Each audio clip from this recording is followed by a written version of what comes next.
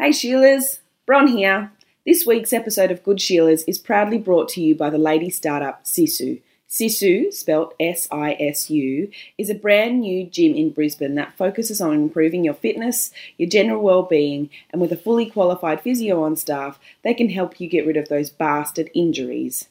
Owners Agatha and Alex are 10 out of 10 legends who are contagiously positive, and coming from me, that's a big deal. If you mongrels are in Brisbane, check out Sisu Gym in Windsor, where you can get fitter, stronger, and spend some time laughing at me rolling around on the ground. Fun fact about Claire. When she was working in the government for gender equality, moving mountains, changing the world, making women matter, she was so tired and she took her tiny daughter Stevie into Kmart, where she looked at all of the kids' clothes and noticed the enormous discrepancy between what girls had to wear and what boys had to wear. And she was so enraged and so tired that she picked up handfuls of the boys' clothes and stormed to the checkout, dragging Stevie behind her, who was probably asking for maybe one skirt. Shut up, Stevie! And got to the checkout and then unleashed on this poor 14-year-old girl who did not give a shit about what kids wore. Like, this is disgusting. This is where the problem starts. How dare you? And the girl's like, excuse me, lady, I literally don't care. And why is your shirt on inside out? Thinking? What am I ever thinking? You're changing the world, Claire. One 14-year-old at a time.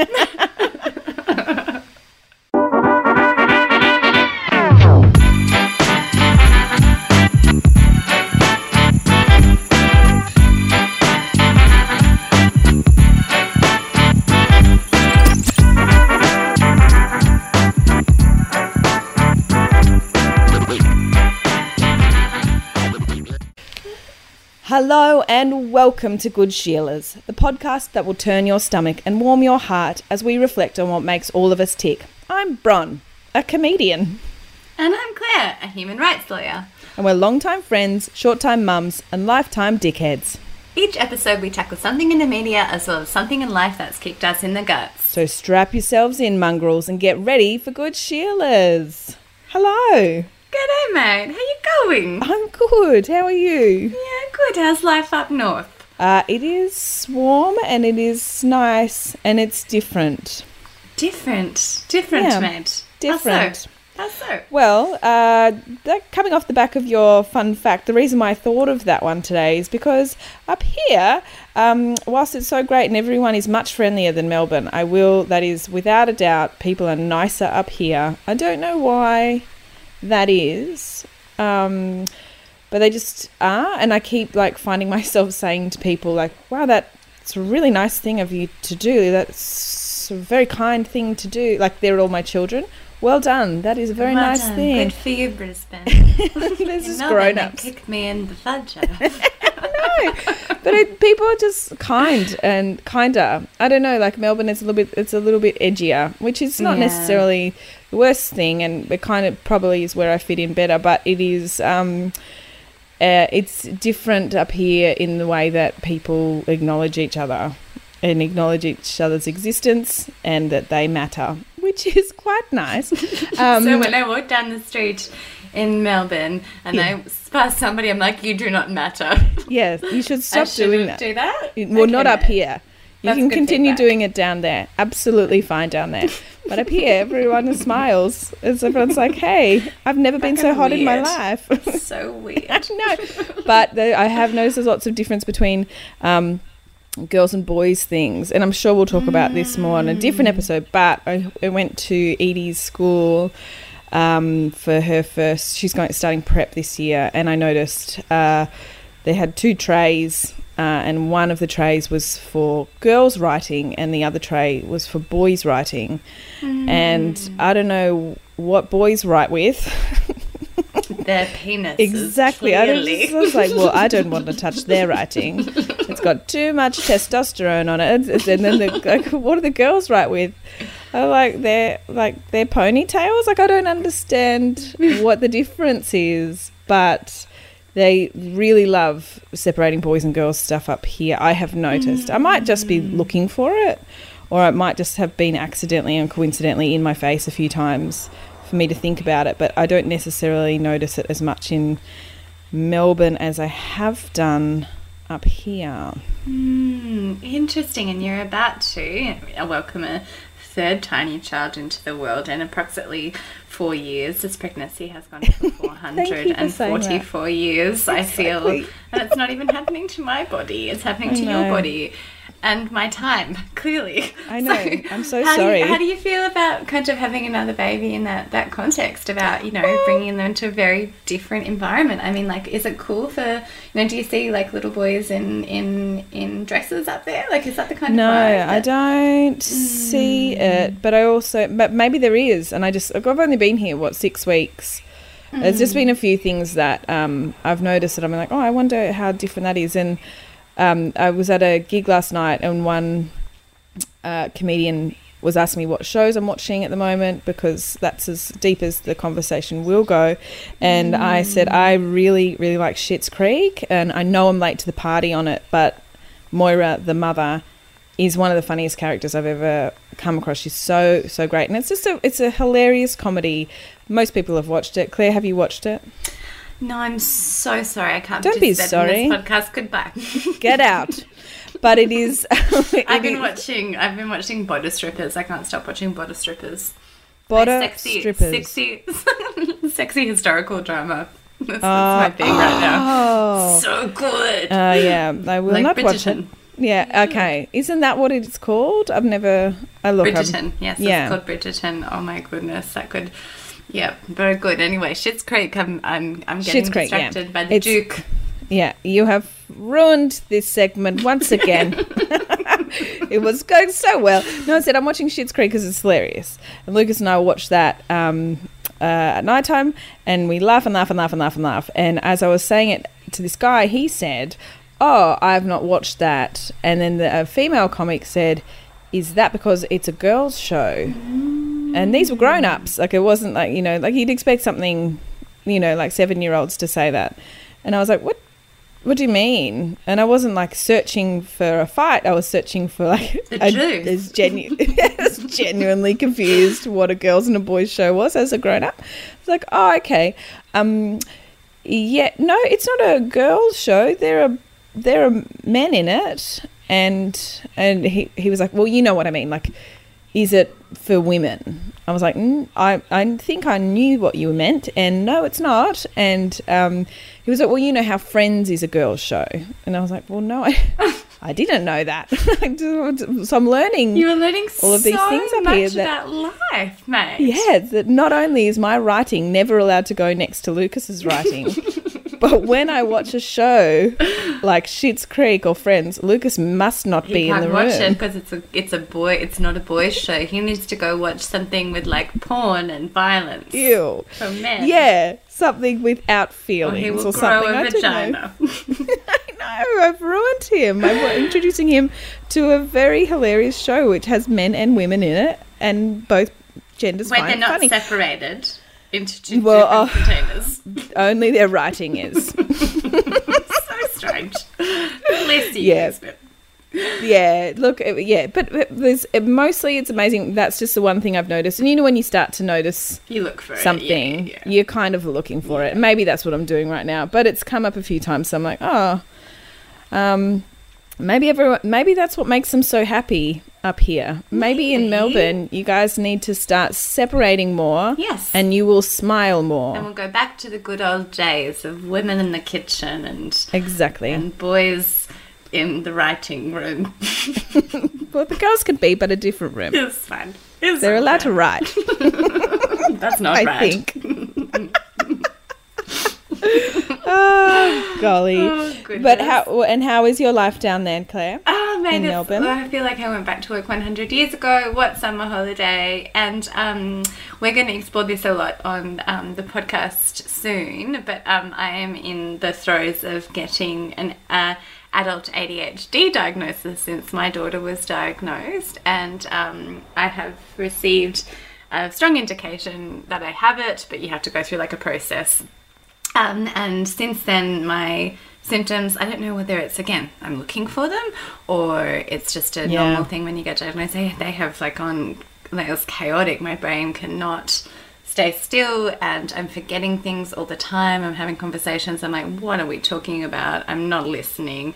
It's very hectic. I'm losing things. It's just, I'm a bit scattered. I'm a bit, but apparently this is quite normal where your brain's like, oh God. And like, for example, we tried to have a fun fact at the beginning of the show, and I was like, I know heaps of cool things and funny things have happened, but I cannot remember any of them. And then I was struggling. And almost always the funny things that happen to you are because of your ADHD. Which is so because cute. You don't think things through, and you just are so impulsive, and then you make really rash decisions that have enormous consequences. And then I'm like, hey, let's Claire, get married. Yeah, oh my God. I'm like, hey, Claire, like, you had to experience heaps of consequences this week. Can you remember why? And you're like, no idea. Not a clue. But the funny thing was, I started looking through my text messages going, I'm sure I've sent somebody a funny anecdote, and then I got distracted and I ended up on Instagram, and you were like, did you find the text? And I'm like, oh no. It happened again. So yeah, I'm just a bit chaotic at the moment. I'm just a bit all over the shop, which is cute. But again, who the fuck would I be on Ritalin? Like, who can you imagine? Like a calm, centered Claire who like can hold on to one thought process. Can you imagine? When you were pregnant, you were zen. It was weird. It was a very strange time for me, because I would be a bit like, frazzled about something, who knows what, and I'd be like, I don't want to add to, I'd want to talk to you about it. I was like, but I don't want to add stress to your life, because you've got a lot going on. You're having a really difficult pregnancy. You've also got, a toddler at home, and you're working full time. And Stevie. And you're like, yeah, exactly. You're raising 3 kids, and I'm like, it's really, I don't want to add to your plate. And you're like, oh, I literally don't care about anything right now. I'm so zen. It was gorgeous. My children are made of Ritalin. Exactly. They're tiny little medications. Pizza. Oh, delicious. Amazing. Oh my God. But yeah, I'm chaos. So this episode will be chaos, and everyone will listen and they will enjoy it, because was so relaxed. What is coming back? A groundbreaking hit series, which I know you and I both watched a lot of, which hasn't been on the air since 2004. And everyone is very interested. What is coming back, Bronwyn? It's Sex and the City. So Sex and the City, the iconic series about New York, ran from 1998 to 2004. And they've recently announced that it's coming back on HBO. Sans one very pivotal character. We are missing Samantha. We are missing And what's Samantha? For those who can't remember Samantha, what was she like? Samantha was sexy. She was very proud of her sexuality. She had lots of relationships, exploring lots of things about sex positivity. And she was arguably probably the most important and liberal character in the whole series. There were lots of problematic moments with her. Let's just acknowledge them. It was very much a thing of its time. She was racist. She was occasionally said some really problematic things about women, but generally she was the most woke of all of them. Yeah, and this was a show that I can't even imagine who thought it was a good idea to bring it back. Like, I understand that it's going to make an enormous amount of money. There's a huge fan base that already exists that are going to just jump straight into this for nostalgic reasons, and also because they're curious. They were like, what does she look like now? And the answer is exactly the same. But it is, but there's the, like, if you actually go back to that chapter of your life in 2004, we accepted heaps of stuff that was so unacceptable now. So many things. Yes. So it's like the premise of the show is 4 women looking for men. Yeah, exactly. That is the central idea within the show. 4 women who are trying to find love.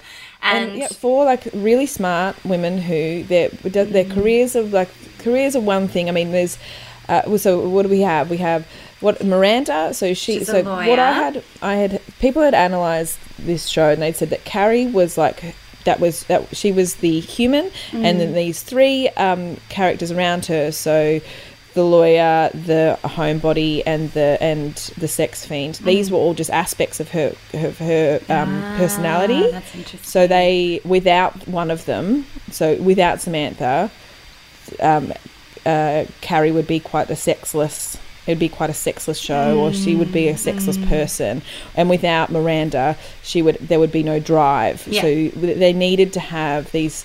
And then Charlotte, and that's the kind of that hopeless romantic who is still searching for love, whereas the other ones can be quite pessimistic when it comes to that stuff. So they all played their role in making Carrie a whole character. So I understand why they all exist, but what the show did was it just showed how women were nothing without a certain thing. Without men, yeah, exactly. Yeah. And this isn't even touching on, like, the incredible whitewashing of the show, like, and Oh my God, just so how bad. racist And it was. runs so thin. Yeah, and they're so, they're so wealthy and just so privileged, but we were not going to go into that because that's not what we want to talk to. We want to talk about, you know, the gendered aspect of that, but we also want to acknowledge all the different things. The heart of the show is about female friendship, right? And Yeah. but the Well, really supposedly. well, the problem was that Kim Cattrall came out and she was like, actually, I had a horrendous time on that show.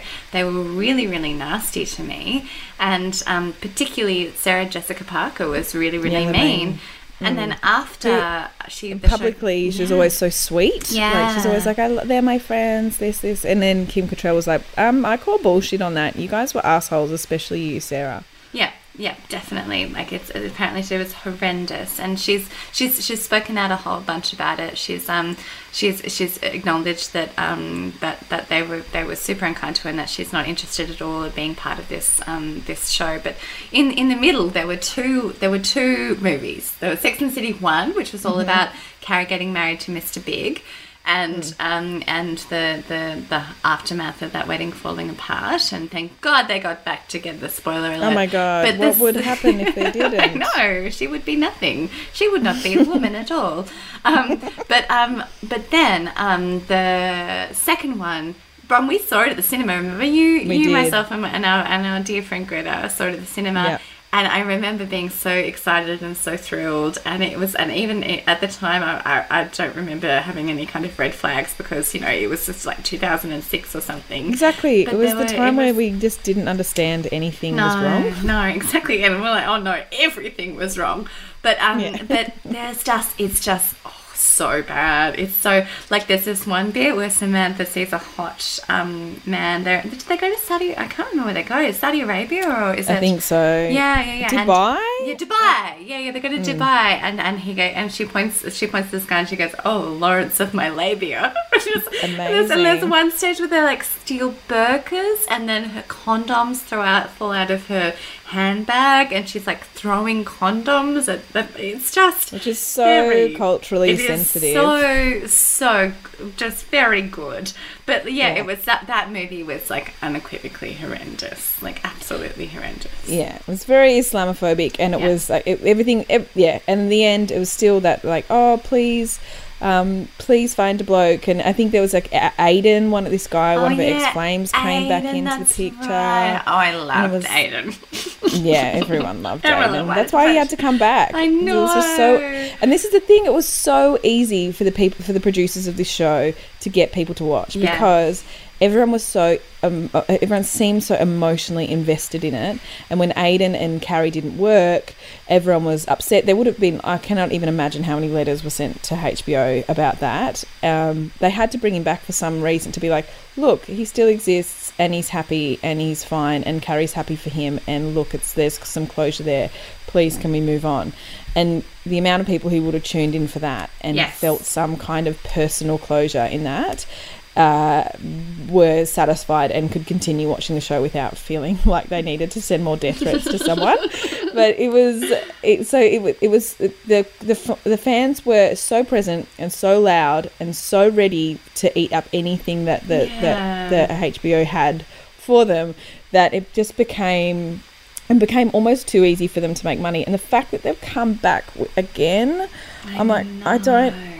this is what is confusing. One, they have to understand that their fan base is like so I guess, committed to this show. So they can't stray too far. Yeah. They can't be like, oh, by the way, now that none of them want lovers and also someone is divorced and Carrie's not that trend anymore, or Carrie's stopped looking as fabulous as always, or something. Tracksuit pants every day. She has rejected capitalism. Yeah, exactly. They have to stay a little bit there, but they also have to acknowledge that this isn't 2004 anymore. We've all learnt that being racist is not very good. It's not okay. It's not okay. So they can't have the same, like, I guess, like, flavour to their jokes or it has to be essence really, in the really plot. Different. And it's like, I guess its relevance as well. I mean, it came out at a time where sex positivity, particularly for women, was not really a thing. And it did so much work. I mean, like, you had kind of on-screen depictions of oral sex and like sex between, that there was that awkward bit where Samantha decided that she was a lesbian, and she decided because that's exactly how it works. And but there were some really revolutionary things of its time, and that's you got to acknowledge that it did have a really important impact on kind of the way that women talked about sex and encountered sex, particularly in Samantha's character, but. Like, we're past that now, and now we're exploring new things about sexuality, particularly, with LGBTQI plus people and depictions of that in cinema and on shows. Like, I think the only aspect that might be interesting is exploring kind of old women's sexuality, the idea that you can be 50 and still sexual and still sexy. That's interesting. It is, but they tried to do that with Samantha. Like, Samantha was like, she was older than the other three, and they were trying. They brought up in one episode where she said, "I think that it's time for me to tell you girls that I'm a little bit older than you," and all the other three girls had to like feign surprise. They're like, "Are you kidding me? What are you talking about?" And so it was also like making fun of her. And she would never like admit to her age or something until a certain point where she was quite liberated by it, but. So it was still making fun of the older woman. Yeah, she was the butt of the jokes a lot of the time. And she had to look and act and behave like a younger woman. She wore clothes that were younger than any of the other women. And she was like, had to look, she and also like when she had to go through menopause, she put on, I remember there was this one scene where she was eating lots at the cafe, and so she started to put on a little bit of weight because she was starving. And all of the other three women were like looking at her stomach and like glancing at each other like, do we help her? Do we tell her? What do we do? And they actually made it a problem. Oh my God. They were like, how do we help her deal with this disaster of putting on 3 kilos? Just fucking shut up. That's the good thing. Like, who cares? Who cares? I remember that, and this camera kind of zoomed into her tummy and everyone was horrified. Like, you need to, as your friends, we're just making sure that you understand you need to fix this. Yeah, it's just, please don't eat anymore because you will be very devastated with yourself. Yeah, there's on Family Guy there. So the Family Guy, it's a very funny show. They tried to describe the Sex and the City, and one guy was like, "Oh yeah, it's that show about the three prostitutes and their mum." Oh God. It's just made me laugh so much. Oh, that's terrible. Yeah, so bad. Yeah, Family Guy, but also so funny because it's like the person who was like, she will always be much older than them, even though, like, as a kid I wouldn't have noticed that. No, because they all, when we were kids, they all seemed really old. Yeah, exactly. They were at least 34.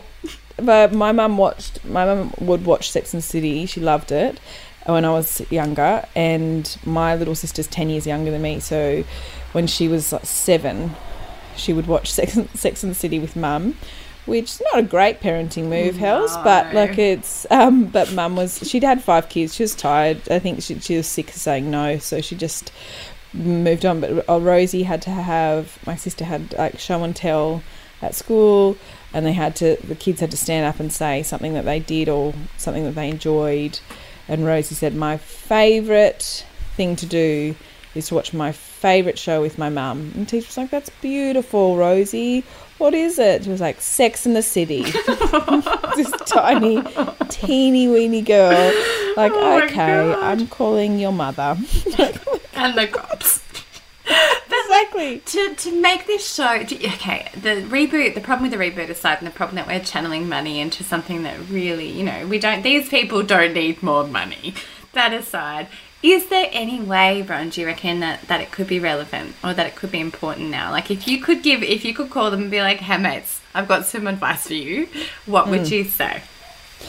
I would say they need to do a different show. I think they need to let this one go. I think there's no way to save it.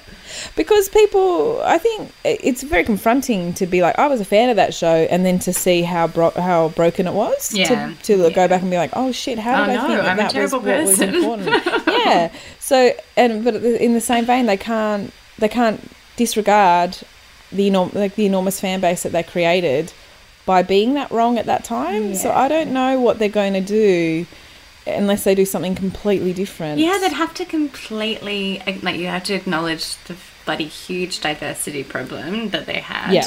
And they'd have to somehow acknowledge all the social and political growth we've had over the last, 16 years. How does Black Lives Matter sit in a Sex and the City reboot? Exactly. And also, how do they bring that up without saying, by the way, we forgot to do this for a really long time? Yeah. They still have to hope that maybe someone didn't notice that they pretended that black people didn't exist for a really long time. But I also think that fat people didn't exist. Yeah, exactly. Or like anybody who wasn't a thin heterosexual white person who was very, very wealthy existed. So wealthy. But like I think this is the thing that most of the people who watch it won't care, right? Like they won't. Yeah.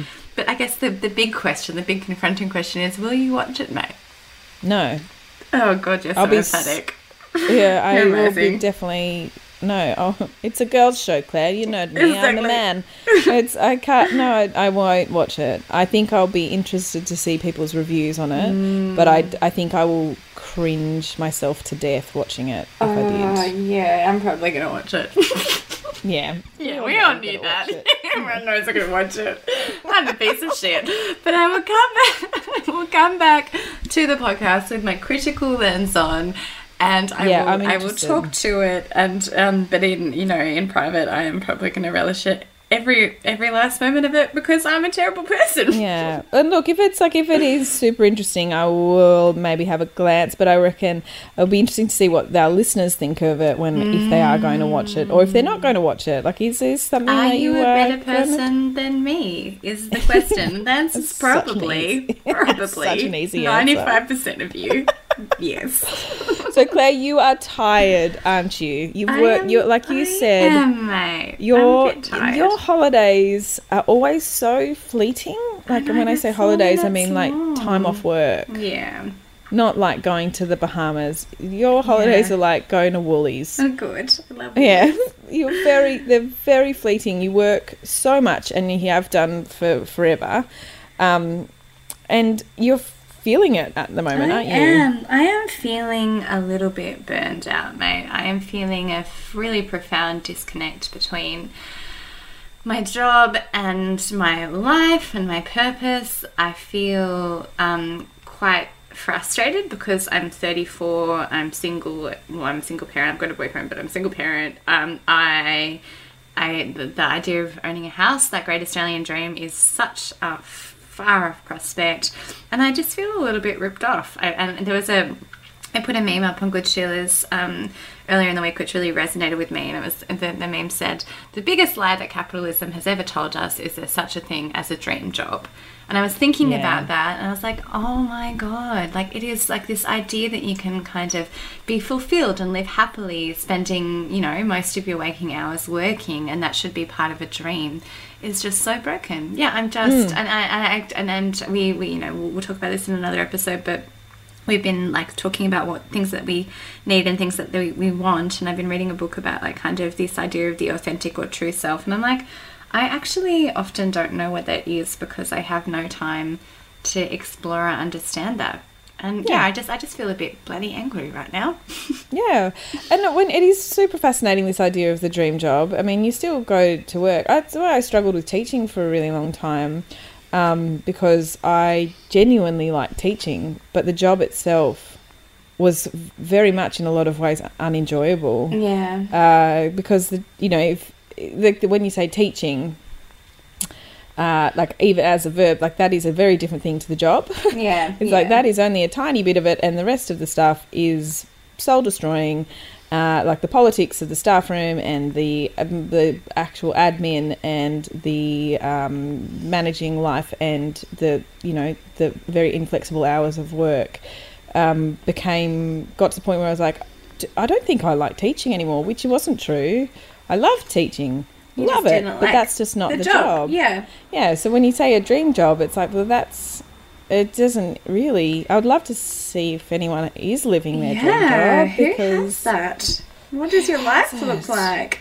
And then with your job, Claire, like you are doing something that is so important to you. You are helping create, a better world for people, for victims of domestic violence. You are helping get people out of that. You are literally changing the world for people, and it is beautiful and fantastic. And it's really important for you to have a job that matters, and that you feel like you're, changing things, and you are doing that. But it isn't like if I said to you you're in your dream job, you would probably no way implode. You'd be like, I'm so tired. This is not how I want my life to look like. This is not the dream. Yeah, this is not the dream. But there's been a really fascinating new book that's come out recently by a woman called Anne Helen Peterson, and she's talking about what the experience of millennials is and why this is an endemic experience for all of us, just feeling overwhelmed, overworked and undervalued. And what's burnout, mate? Talk to me about burnout. So burnout is a symptom of feeling overworked and undervalued, resulting in what Peterson calls alienation from the self and from desire.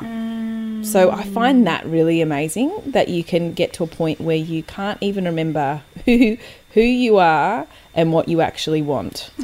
Gosh, yeah. Like, I have worked so much, but when someone says fine, and this is the patronizing thing, right? Someone goes, do you know what, you just do what makes you happy. Exactly. Just do what makes you happy. It's like, if I just did what made me happy, I would not stand up. You know what makes me happy? Not paying the rent. Not paying the rent. It's $2,500 a month. That makes me very happy. Not to pay the rent. That's right. Going for a swim on a 25-degree day. Can I do that every day? Like, no, Bron, that's not realistic. And we're like, great, well, then I'll never be happy. I've failed in life. Oh, my God. So we can't...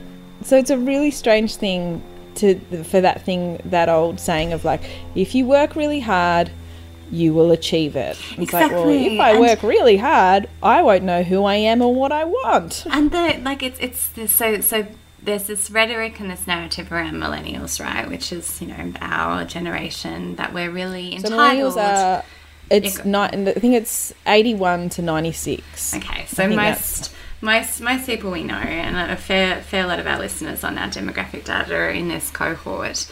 So this is a stereotype around you, right? We're lazy and we're spoiled and we're entitled and we're not good at being grown-ups. And we're, we think that we deserve the earth. And what in particular does our mate Anne Peterson say about that? Bronwyn? Well, I'll tell you, she says that it's a number of things. She said that's really unfair because we have a really warped sense of what leisure and work is. So like in the olden days, it was like your leisure. In the olden days, many years ago, it was like leisure's like going to play tennis, or it is going to bowls, or it is going bowling with friends, or whatever. Like it seemed quite active leisure. But nowadays, leisure is like, it seems to be kind of... exactly. How beautiful is it to go for a run? That sounds like the worst day of my life. But or it's like quite focused around technology, you deserve a break. Go and watch Netflix for a bit. So you watch Netflix for a bit, but when you're watching Netflix for a bit, obviously your phone's going to be there. And on your phone is your work emails, and you're going to be on your work emails. And so your leisure, our work and our leisure often overlap. And so when we say lazy, we actually don't even know when work starts and stops. Exactly. And also just contextualizing it, right? Like our parents, who are, kind of the younger of the boomers and the older of the Gen Xers, they grew up in a world where there was relative, I mean, at least for white people, right, the white middle class people, economic stability and kind of health and finance stability. So you could buy a home on one person's income. You could have a household where just one person worked, and you could raise a bunch of children on that, right? And you grew up in this kind of golden stage of where capital, like, you know, like just little things like you didn't pay for university, mate, and you stayed in one job forever, right? Like it's a very, very, very different context that they grew up. And we are living, and this is something that Peterson points out, we're living on the decisions that those generations made, right? So they are the generation who like, hey, uni should definitely cost something.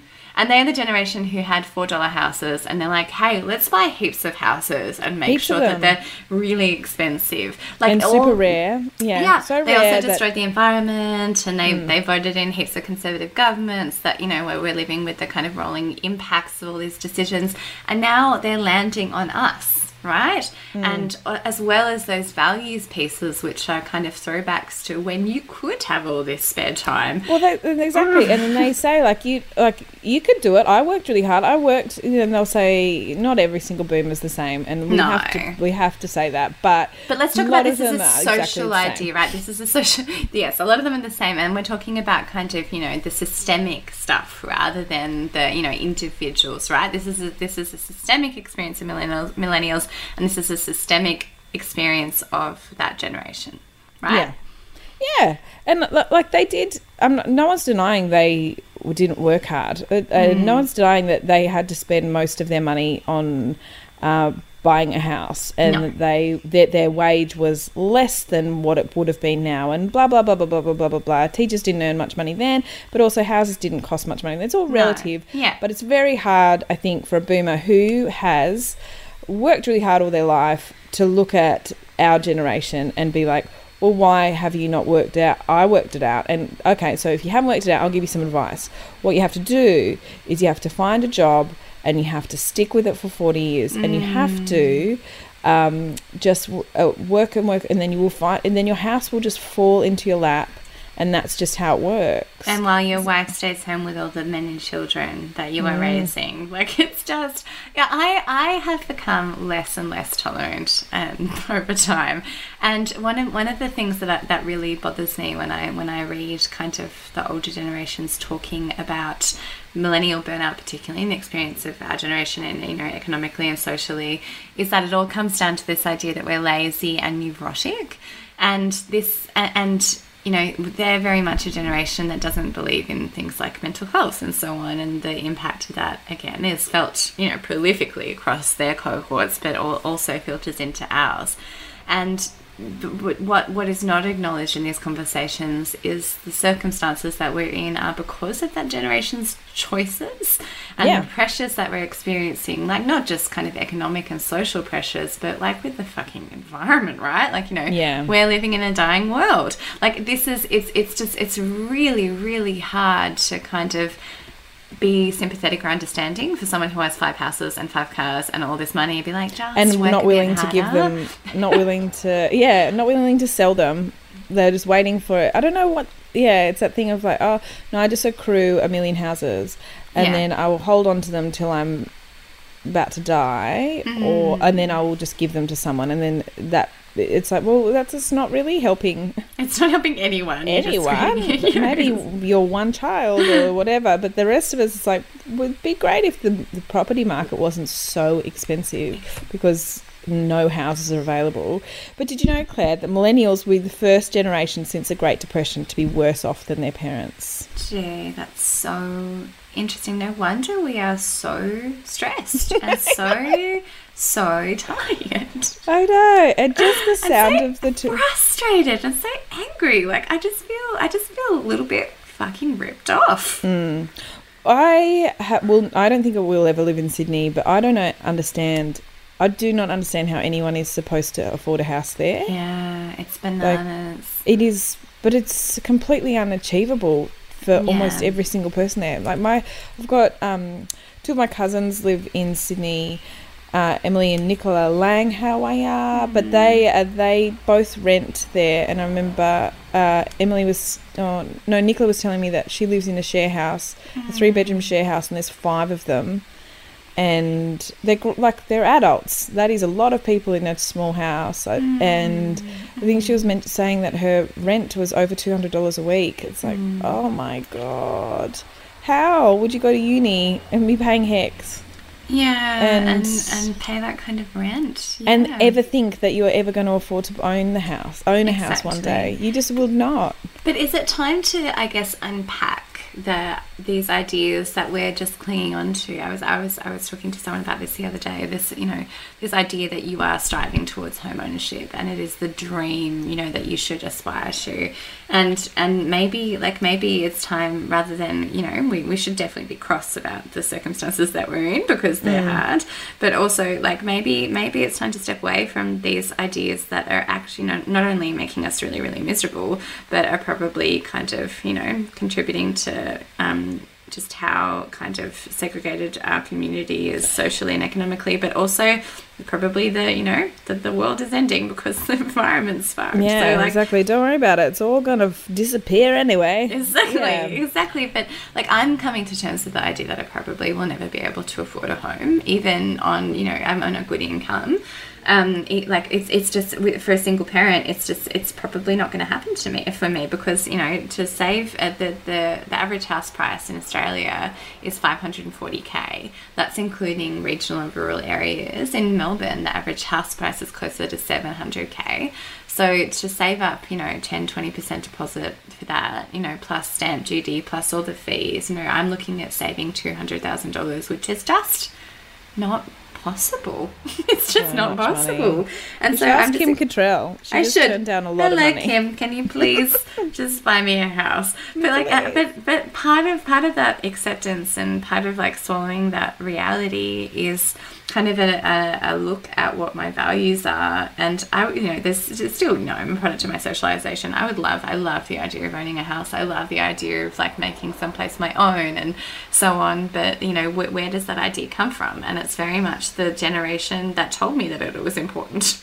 Yeah, look, well, I think for me it feels important because we're renting this house up here, and I don't like that I can't do certain things to it, and I don't like that if something breaks I have to contact them and it's up to them whether it gets fixed or not. I don't like renting, and I also don't like that. Say for example, we love Brisbane so much that we're like, stuff it, let's just live here for 5 years. In those 5 years, on any day, our landlord can say, you have to leave in 30 days. I want the house back. And this is the kids' schools down the road. I finally understood where the shops are. I don't like that uncertainty. I don't like that. It's really hard. Yeah, I don't like that. But but you've lived in your house for ages. It doesn't seem like anyone's. It's been 14 months.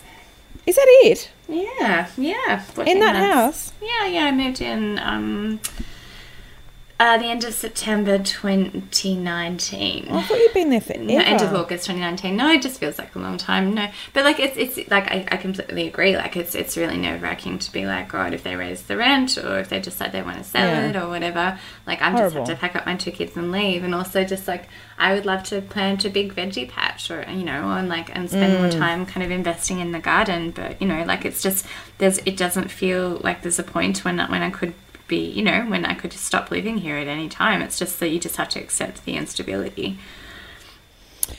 Yeah, and I don't love that, but lots of countries do. A lot of countries have predominantly rent people who are renting from the government, and that seems to work okay. They have long-term leases. This is another cultural difference. For example, Europe's leases are usually a longer term. You can have a 10-year lease, for example, which means that you can actually feel secure and comfortable in a place, rather than being year by year. Yeah, that sounds great, but what does that mean for the person who owns it? Or is it the government that owns it? I think it's the like, for example, Germany have the probably the lowest home ownership rate in the world. Does it? Yeah. So Germany, I think it's less than 50%. It's around 40%.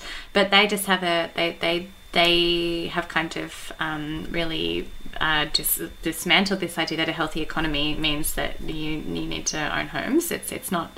It's also aftermath of their their very checkered history of things. I don't know what you're talking about. They've never put a foot wrong.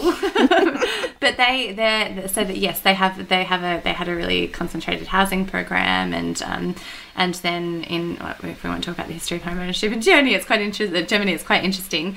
They had a dedicated program particularly in West Germany to building houses back in the early 1950s. But then there wasn't enough people really to buy the houses that they built because they didn't have enough money. So a lot of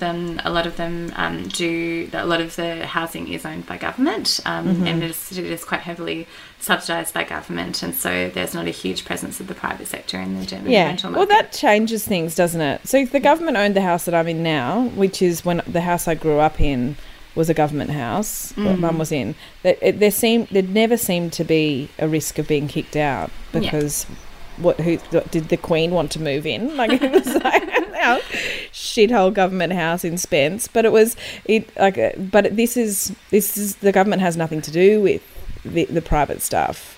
I'm sure there are some laws out there, but they really look after the private. They look after owners. It's like, well, get out of their house. You don't own it. It's like, okay, but you're talking about a massive overhaul of the way that we live and the way that our economy works. If you shifted away from it, and also this idea that success is having a rental property and so on, and you have to, you really, really have to unpack that. But you look at Germany and wealth concentration and stuff, they just invest in other things. They invest in stocks, and they invest in that kind of in different kinds of asset and income growth. But it's a really different way of being, and I want to move to Germany. Yeah, you do. You should. It's fantastic. Their Kmarts are full of gender diverse clothes. Claire, what do you think? So what does this mean for you? I know that you are burnt out now, but is there an end to that for you? I don't know. I'm almost 35, and I don't really. No, you're not. I'm not really. You turned 34 literally 20 minutes ago. I turned 35. We're still talking about your birthday. Yeah. I don't know. And honestly, I get really overwhelmed when I think about it, because I'm like, I feel, I should have some kind of financial security. I should have some sort of future. I'll just marry a really rich man, I'll be a Sex in the City. I don't know. The idea, I don't, this is something, I just don't have an answer. It just stresses me the fuck out. Yeah. And really, we do, there's that thing of being like, when you have lots of money, everything will be easy in life. And it's absolutely, whilst it will help a lot, that doesn't change. Oh no, I fundamentally disagree. That is so untrue. That's just something that rich people say. You're not rich. I'm not saying that you're rich. I'm just saying that this is a narrative that we're fed. It's this idea that money isn't everything. Money doesn't buy happiness. Yes, it fucking does. If you don't have to worry about paying your rent or paying your mortgage or paying your bills, or if you have lots of disposable income, you're definitely going to have an easier time. There's just no two ways about it. It'll be easier, but it's not going to change the fact that you've got ADHD, Claire. No, it will not. I cannot buy my way. Away. Yeah, but I can maybe afford more sessions with a specialist psychiatrist. Totally. But it's not going to fix everything. No, but it would make life a fuck of a lot easier. Would be nice. And it's just another, again, this is another, lie that we're fed along the lines of dream job to make us really, to make us keep striving and make us not angry at rich people. Money definitely makes people way happier. Of course it does. I don't know. I'd like to speak to a rich person, ask them if they're truly happy. Can a very rich person call us and talk to us about how sad they are because they have so much money? Please tell us. It would I be just such don't a know what joy. to do with all of it. I would really enjoy that conversation. Yeah, you should speak to them. I That would should be speak great. to the manager And of also, Kmart. exactly, especially when you're feeling in one of your ragey moods. It'll be so good. It'll be so relaxing for them. So cute. Everyone should have They'll a donate conversation heaps with of money me. to you. So I'm in 4 houses. Well, so I think if anyone is feeling burnt out, and I know that I'm not really working, but I feel quite a little bit burnt out myself with things. There's always seems to be things happening, and I think technology, like, you know, go to bed and you go, all right, I'll just quickly have a look at this thing, and then you'll fall into like the whole of the news for ages, or Instagram or something like that, and you'll be like, okay, that's just taken about half an hour of my sleep, and then you're trying to go to sleep and your brain is wired to thinking about what you have to do next, or you probably should go on to that, or maybe you need to go and speak to that person, or da da da da da. So it doesn't really stop, does it? And then you wake up and then your phone's there, or so if you're feeling that, just go yell at a boomer. Just go and yell at a boomer. They very receptive. And they'll just hide in one of their many, many houses. Oh, golly. Yeah, it's nothing more insufferable than arguing with a boomer about absolutely anything. No. Especially things they have no idea about. Exactly. It's yeah. But I mean, there is specific advice on, you know, what to do with burnout, and it's a really, really complex issue that is, you know, and there's lots and lots of advice around things like meditation and mindfulness and exercise, but often, you know, some of these things are really unattainable or really difficult to engage with when you're not feeling good at all. Yeah, I hate when someone recommends mindfulness to me when I'm stressed. I'm like, I do not want to sit with my brain for a second longer than I've had to. Yeah, fucking idiot. It's just one of those things that is not in the moment. It's not a helpful suggestion. It is really helpful kind of over the long term and contextually, but not when someone's like, I'm feeling really fat. Just like, have you just tried mindfulness? Yeah, not in that moment. But there's been so much written online about millennial burnout and so much about, you know, what we do to kind of counter it and unpack it. But, you know, this is but this is a systemic issue. Like it's something that's really difficult to kind of counter individually. But one really beautiful book that I've read about kind of just changing your perception of life is a book called Spot. So Spot has to make his dad a birthday cake, and it's a hot mess, but his dad is still grateful. And then he hides, and all his friends are hiding. But no one can find Spot. Where's Spot? No. He's in the housing market. He's in the housing market. He's in one of his fucking 7 houses. No, it's called Phosphorescence, and it's by a journalist called Julia Baird, and it's all about kind of how we live so quickly, and we jump from thing to thing, and our measures of success are really, really, really hurting us. But it's all about kind of finding joy in everyday life. And while I definitely haven't mastered that, it is a really beautiful book to read if you are feeling burnout. I can really recommend that particular book.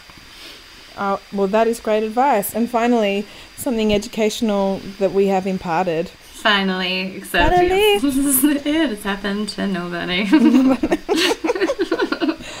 Okay, all right, Sheilas. We have been many Sheilas in one place. If you do watch Sex and the City, we'd love to know about it. I don't know when they're going to release it, but I would love to know if you are intending to watch it. That's even better. Yes. And why? What the fuck are you doing?